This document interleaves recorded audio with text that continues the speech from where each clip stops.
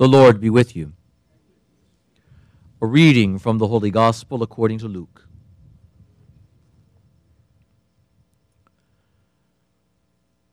Jesus entered a village where a woman whose name was Martha welcomed him.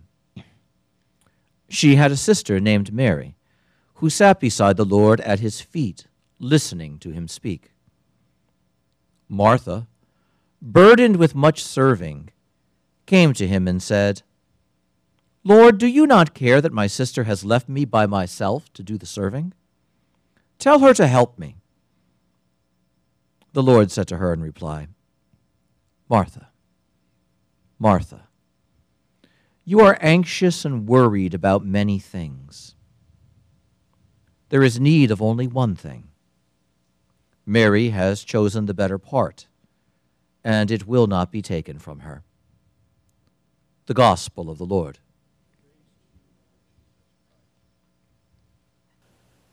I'm not going to ask for a show of hands with regard to how many of us here are worried about many things. This is a fascinating constellation of readings that the church places before us today. On the one hand, one might say there's no real connection between them, and yet at the very heart of things, there's a very strong connection. Because we have placed before us in this place here today 4 different ways of relating to the Word of God. We gather here at this shrine dedicated to Our Lady beneath this lovely statue, and we are reminded of that one who most truly hears the Word of God and puts it into practice. But in our first reading as well, we have the account of the preaching of Jonah in the city of Nineveh. Jonah, as we know, is the reluctant prophet. And note what that means. He's the one who heard God call him, who heard God say, "Go to Nineveh and preach," and Jonah refuses. In fact, he tries to go to the other side of the world. Famously, he is swallowed by the fish, spit back up on the beach, and goes to preach. But not because he wants to. And so we have this messenger called by God to share his word, who wants nothing to do with that.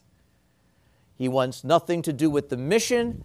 He would flee from that message. And it's only when he has no choice left that he can go now and deliver the message. And so we see the reluctant prophet who doesn't even want to be doing this, arriving at the gates of Nineveh and walking through the enormous city, proverbial in the ancient Near East for the violence of its people. And as he walks through that city, before he can even complete one tour across the city, his word has an effect. And what a word it was. 40 days more and Nineveh shall be destroyed. And as he's shouting that out, something odd happens.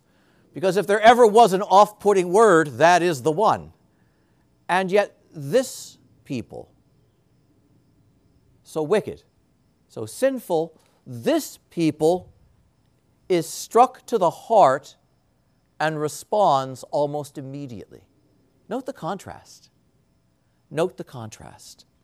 And what do we see? We see a ridiculous degree of response. One has to smile at it and even laugh a little bit. Because even the animals are covered with sackcloth and ashes. Even the animals, by order of the king, must cry out in repentance to God. And so we have this remarkable scene of the king and the people all responding together to what the Lord has said to them, even to the extent of the cows mooing their repentance heavenward. What are we to make of that? Note how quick, how thorough, and how deep the response. On the chance that maybe God will relent and not punish us as he has just threatened. But now if we look a little closer at what that means.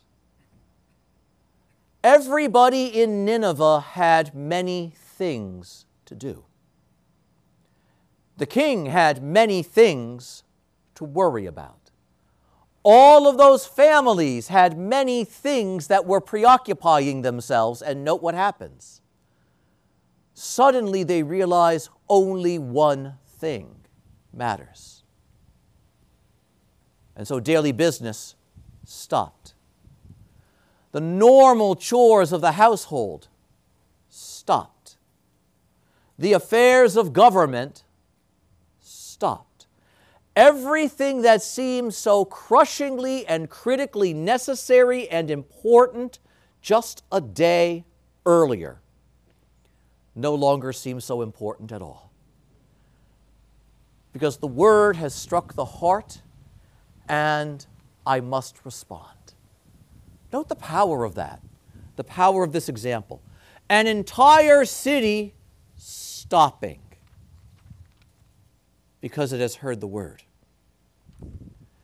And with that in mind, now we turn to the gospel. And we see that Jesus, passing through this area, is received, we hear, by a woman named Martha. And so it begins with what we're all taught to do. You receive Jesus. You open the door to him. Jesus is in her home. And as a good hostess, she is responsible for her guest. And she busies herself with all of the things that she needs to do. Her sister, however, simply goes to Jesus and sits near him as he speaks.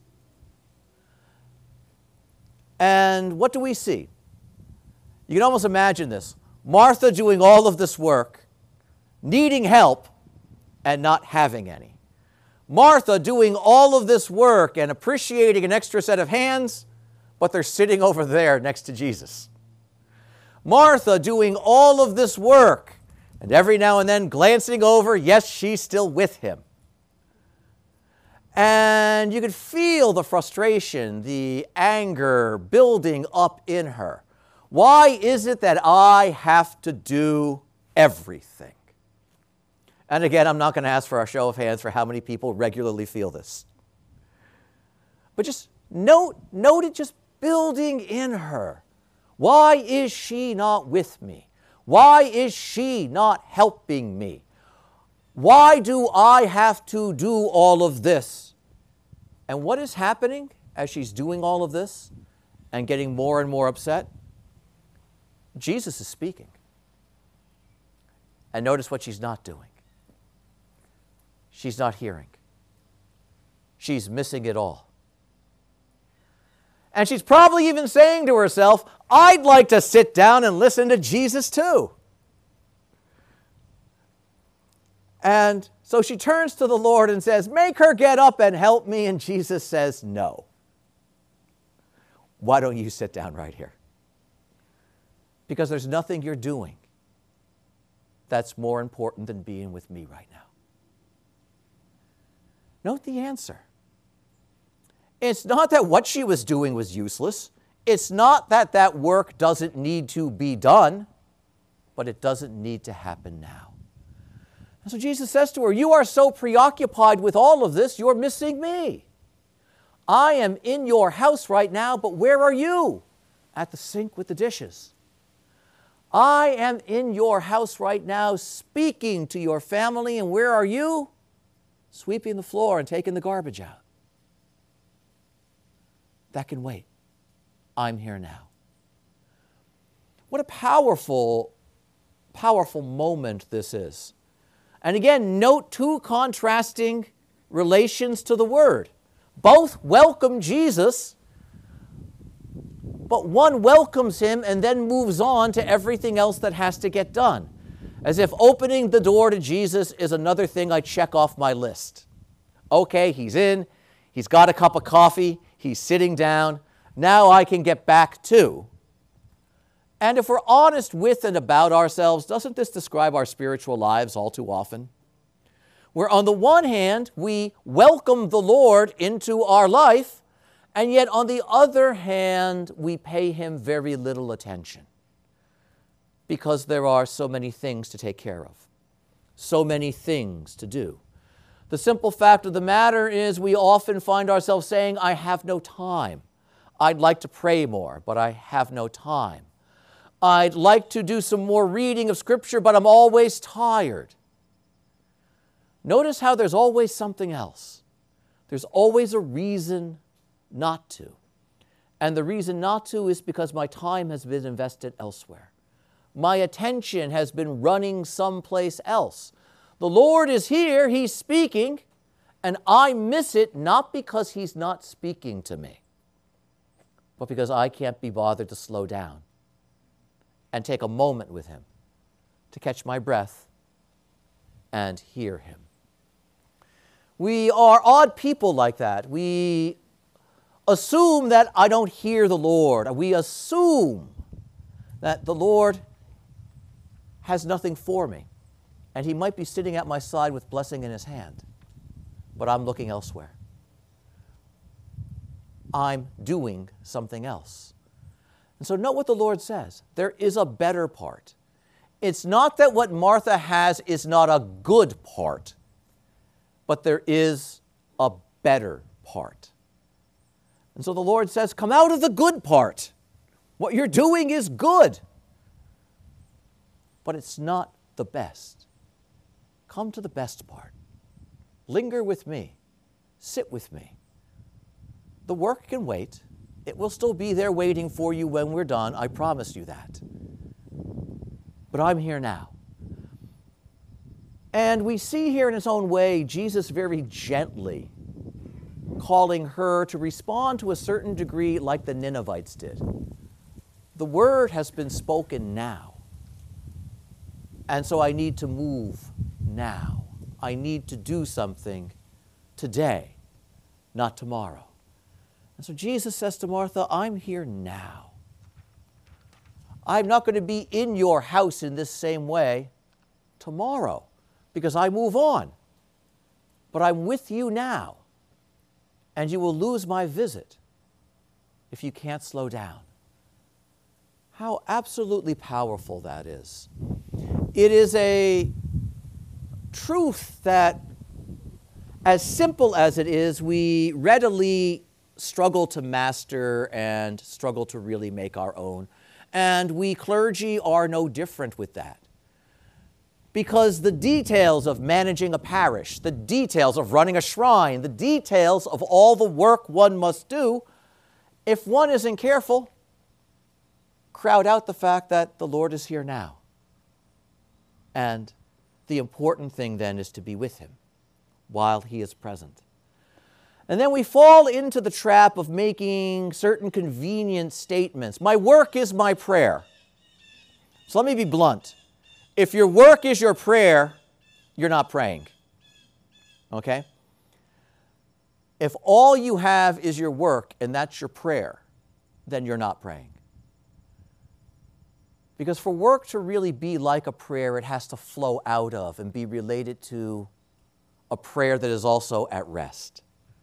A prayer that is also dedicated time for the Lord. Because prayer, more than anything else, before prayer is talking to God, prayer is two things. It is time and attention that we give to God. Because I can't really be with you if I don't give you my time and I don't give you my attention. Then we can talk. But before prayer can be talking to God, there has to be the gift of time and attention. And this is what Jesus is saying to Martha. Your activity, your service is wonderful, but I need a little time with you. I need your attention right now. You pay your attention to so much. Give a little to me. Come and sit here and rest from that work and listen to me. Let the working flow out of your being with me rather than carry you away from me. What a marvelous, marvelous invitation that is to the Lord. And it's good that we hear it at Mass. where in just a few moments, this same Jesus is going to be here on this altar, and he's going to come to each and every one of us to be received into the household of our hearts. But who's in that household today? Who is minding the house of my heart today? Is it perhaps Martha in all of her distracted busyness? If that's the case, I'm going to receive the Lord, and I'm going to go back to my bench, and I'm going to start planning my day. And I'll forget about him just a few seconds after I've received him. It's not that he's not with me, but I am allowing my concerns to carry me away from him. Or is Mary minding the house today? In which case, receiving the Lord, and as I return to my bench and I sit and rest a moment, will I sit at his feet, listen to him, and pay attention to him? That's the essence of Thanksgiving after Holy Communion. It's something we rarely speak about, but it is one of the most important prayers that any Catholic can say. It doesn't have specific words, but it has a specific requirement. We who have received the Lord should attend to him. The time for service is later. But while he is with us in that moment of intimacy, to give him the gift of our attention, to take even just a couple moments of time, be it to thank him, be it to ask his help, be it to simply apologize to him for the indifference that we have, how powerful that really becomes. So the Lord just leaves us with that question. I come to your house today. Martha or Mary? Who are you today? What an important question that is. Amen.